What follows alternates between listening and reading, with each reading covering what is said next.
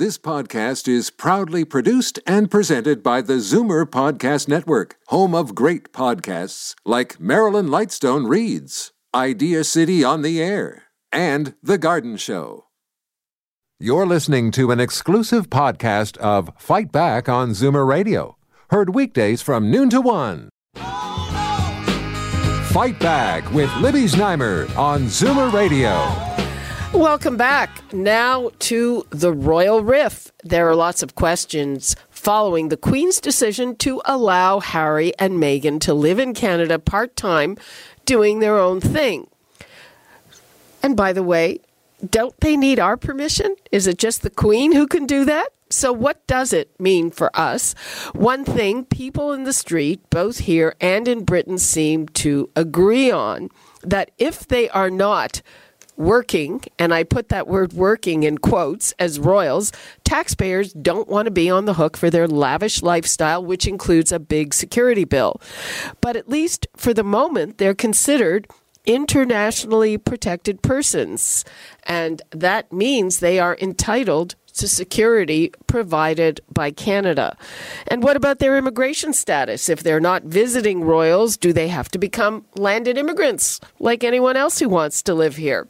Let me give the numbers. 416-360-0740, toll-free 1-866-740-4740. Right now, we're going to drill down on all of this with Richard Kurland, who is a Vancouver-based immigration lawyer and security expert, and commentator Ross McLean. Hi, guys. How are you? Good. Hi, Libby. Good to be here with you. Okay. Happy New Year to everyone. So, Ross, let's start with you. You have some experience on working with internationally protected persons. So, what are the parameters for that? Yeah, well, it's a little complicated to get into it, but what happens is we have Canada, as all countries do, have an international obligation to protect internationally protected people. That's why we've got, everybody has embassies when they do state visits. If it's the head of a government, the head of state that comes over, there's a requirement that the host country that is there provides security for those people that is adequate to protect them, where they're living, where their transportation is, and where their meetings are. So generally speaking, if the Prince Harry and Meghan were to come over doing royal business on behalf of the Queen, who's the head of state, they would typically have security provided by the RCMP and local police for doing things. However, with this new kettle of fish that we're having here, the question is, are they over here working for themselves or for the Queen? In which case, do they meet the definition? So again, it's not clear from this that whether or not they're entitled to or not, because Harry is the president and Meghan is the vice president of the Queen's Commonwealth Trust. Is that relevant, or do we just not know? It's up to lawyers. Well, it's potentially, because there is another section under the internationally protected persons that says as a person who is a representative of a state or an official agent of an international organization of an intergovernmental character. So is the Queen's charity then that looks after the realm, does that qualify as being that, if he's the president of that? That's a question that one could argue he should be given protection. But on the other hand, maybe the Queen's also deciding he's maybe not to be the president of that anymore, which may raise an issue. Okay, let's bring in Richard Kurland. And Richard, you've said that Harry wouldn't even qualify to become a landed immigrant. Well, it would be difficult under current rules without jumping through special high-level hoops, political and administrative, for the spouse of Meghan to qualify. The family is better placed by having Meghan apply as the primary applicant with the two accompanying dependents in her immigration file. And that's because Canada has a special cultural artistic category in the self-employed context that would present a compelling case for her. That's based on the evidence of her past history in the television industry. in fact, the television industry in Canada. And so she'd have to queue up her case along with the others in this particular processing category. There's nothing overnight. It would take 18 to 36 months to achieve permanent resident status. In the interim, the British Columbia Premier rightly pointed out that she may well be eligible for work permit authority in the film and entertainment industry in British Columbia. So their prospects are glowing. In terms of the security costs, I'm just going to stab that.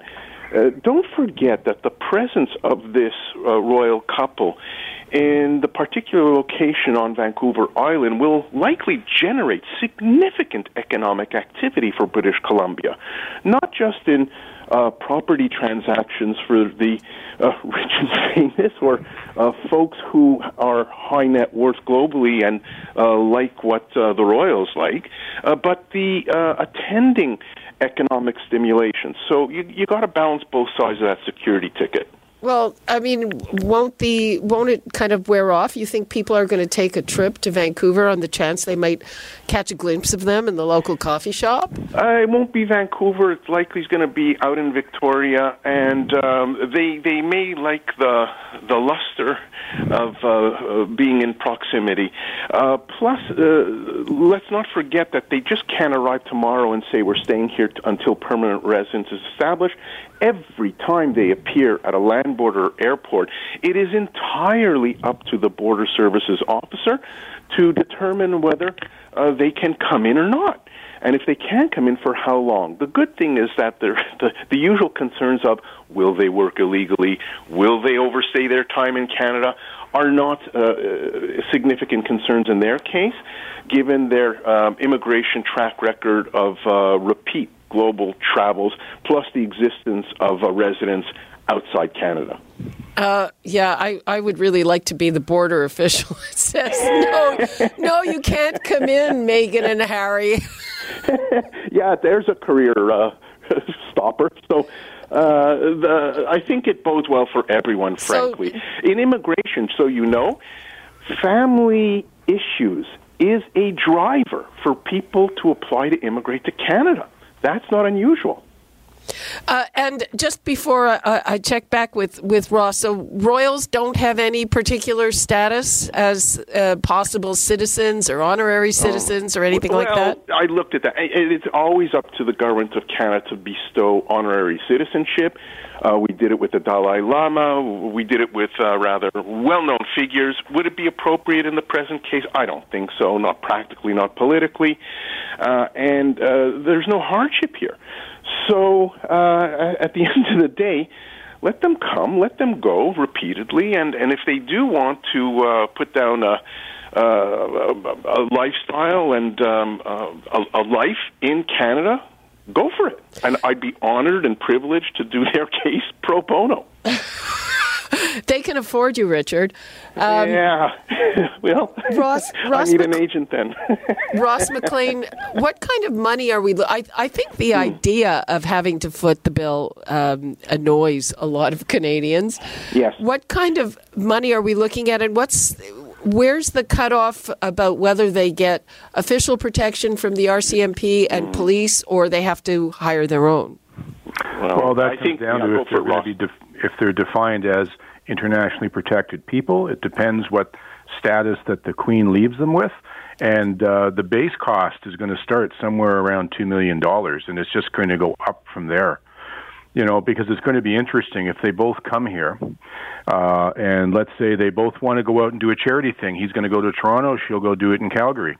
Well, guess what happens? That means two teams now have to go to protect them and cover them, as well as protect the home where the children are. I agree with Ross. A working group should be formed between the British government, Canadian government, and the royal couple to establish some goalposts. How many days a year are anticipated? Those locations.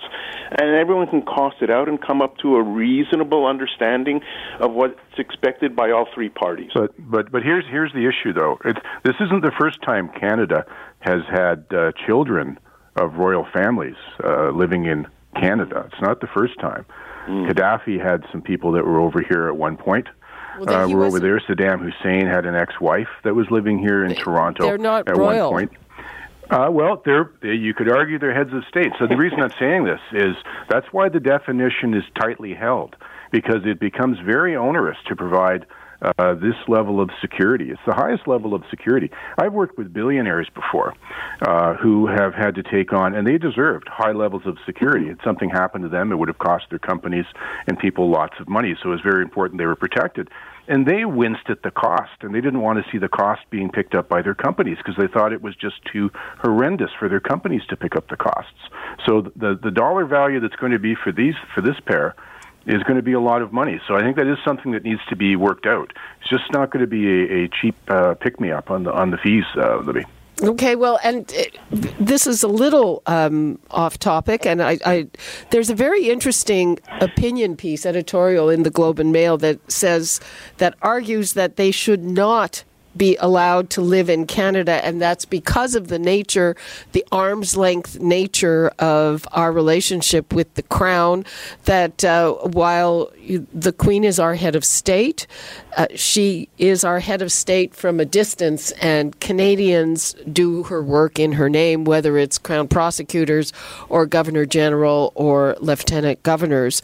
That's a whole other wrinkle. And while I point that out, let me give the numbers out again. I'm sure that our listeners have some opinions on whether they want Harry and Meghan to come here, whether they should be allowed to come here, whether we should be picking up the tab for their securities, whether it's a good deal, if they think it'll encourage tourism. The numbers, 416-360-0740, toll-free 1-866-740-4740.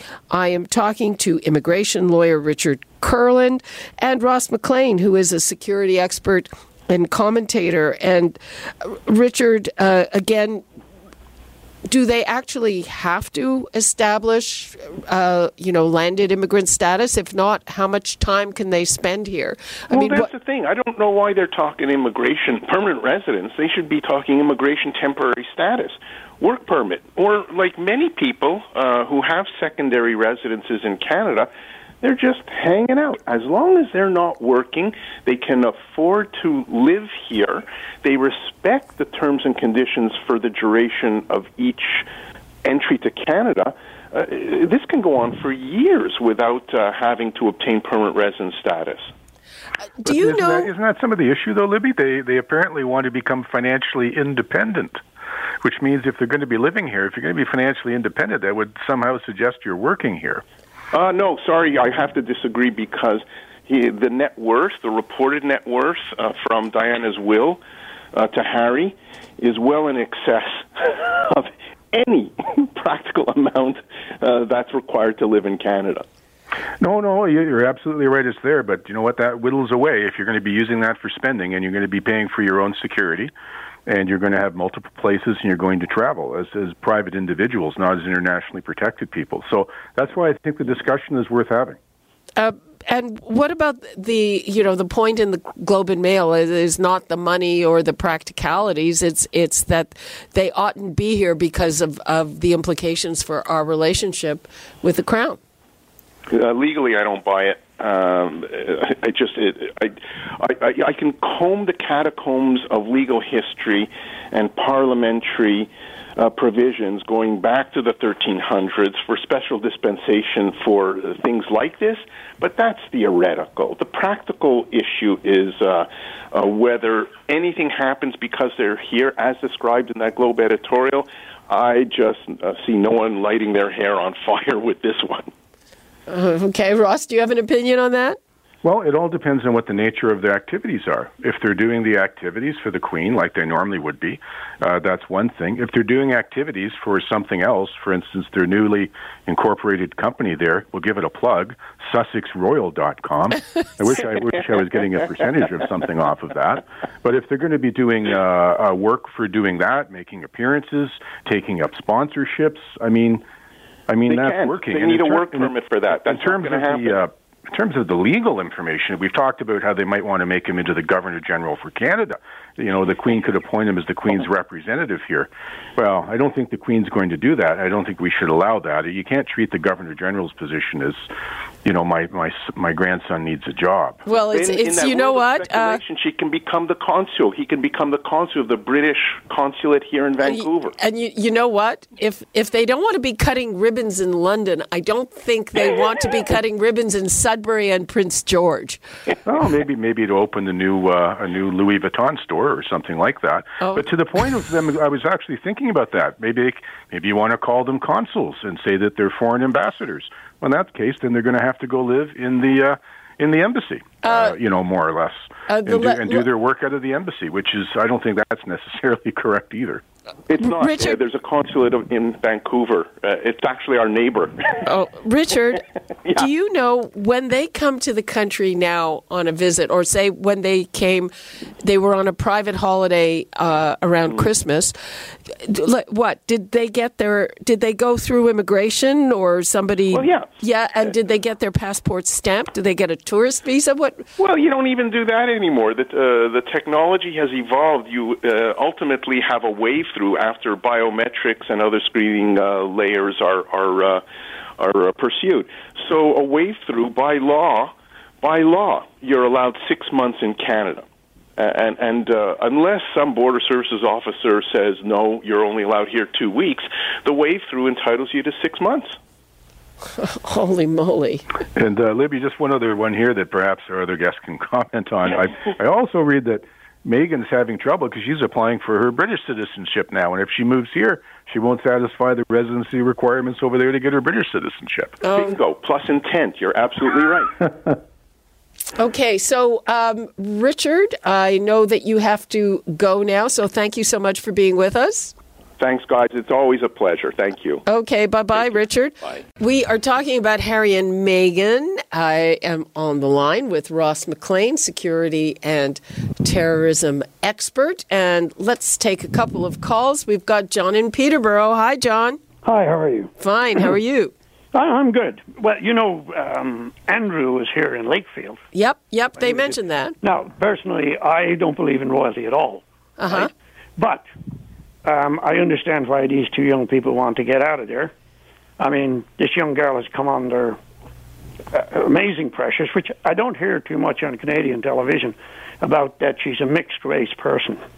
Well, that's one of the things that's pointed out is a lot of people feel that the way she's been treated by the tabloids is racist, and I can't say that I read the tabloids all the time. I don't doubt that. No, and so I don't blame the girl coming here. But as regards the costs, right? Yep. Well, I understand they have to be protected. That's okay, but I don't think we should be paying, forever.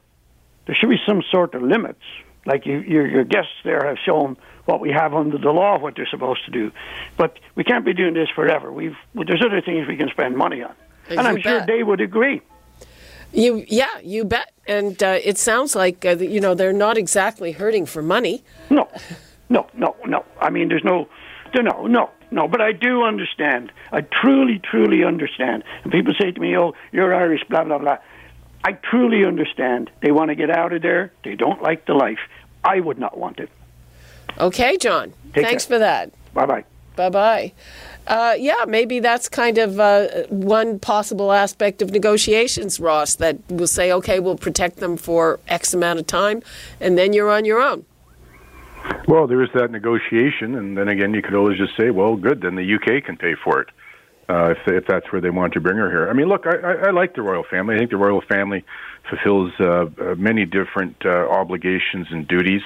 And I think that I really don't think Harry's making a good decision for himself here. And he'll have to live with that decision. But I don't think it's ours to pay the price for it.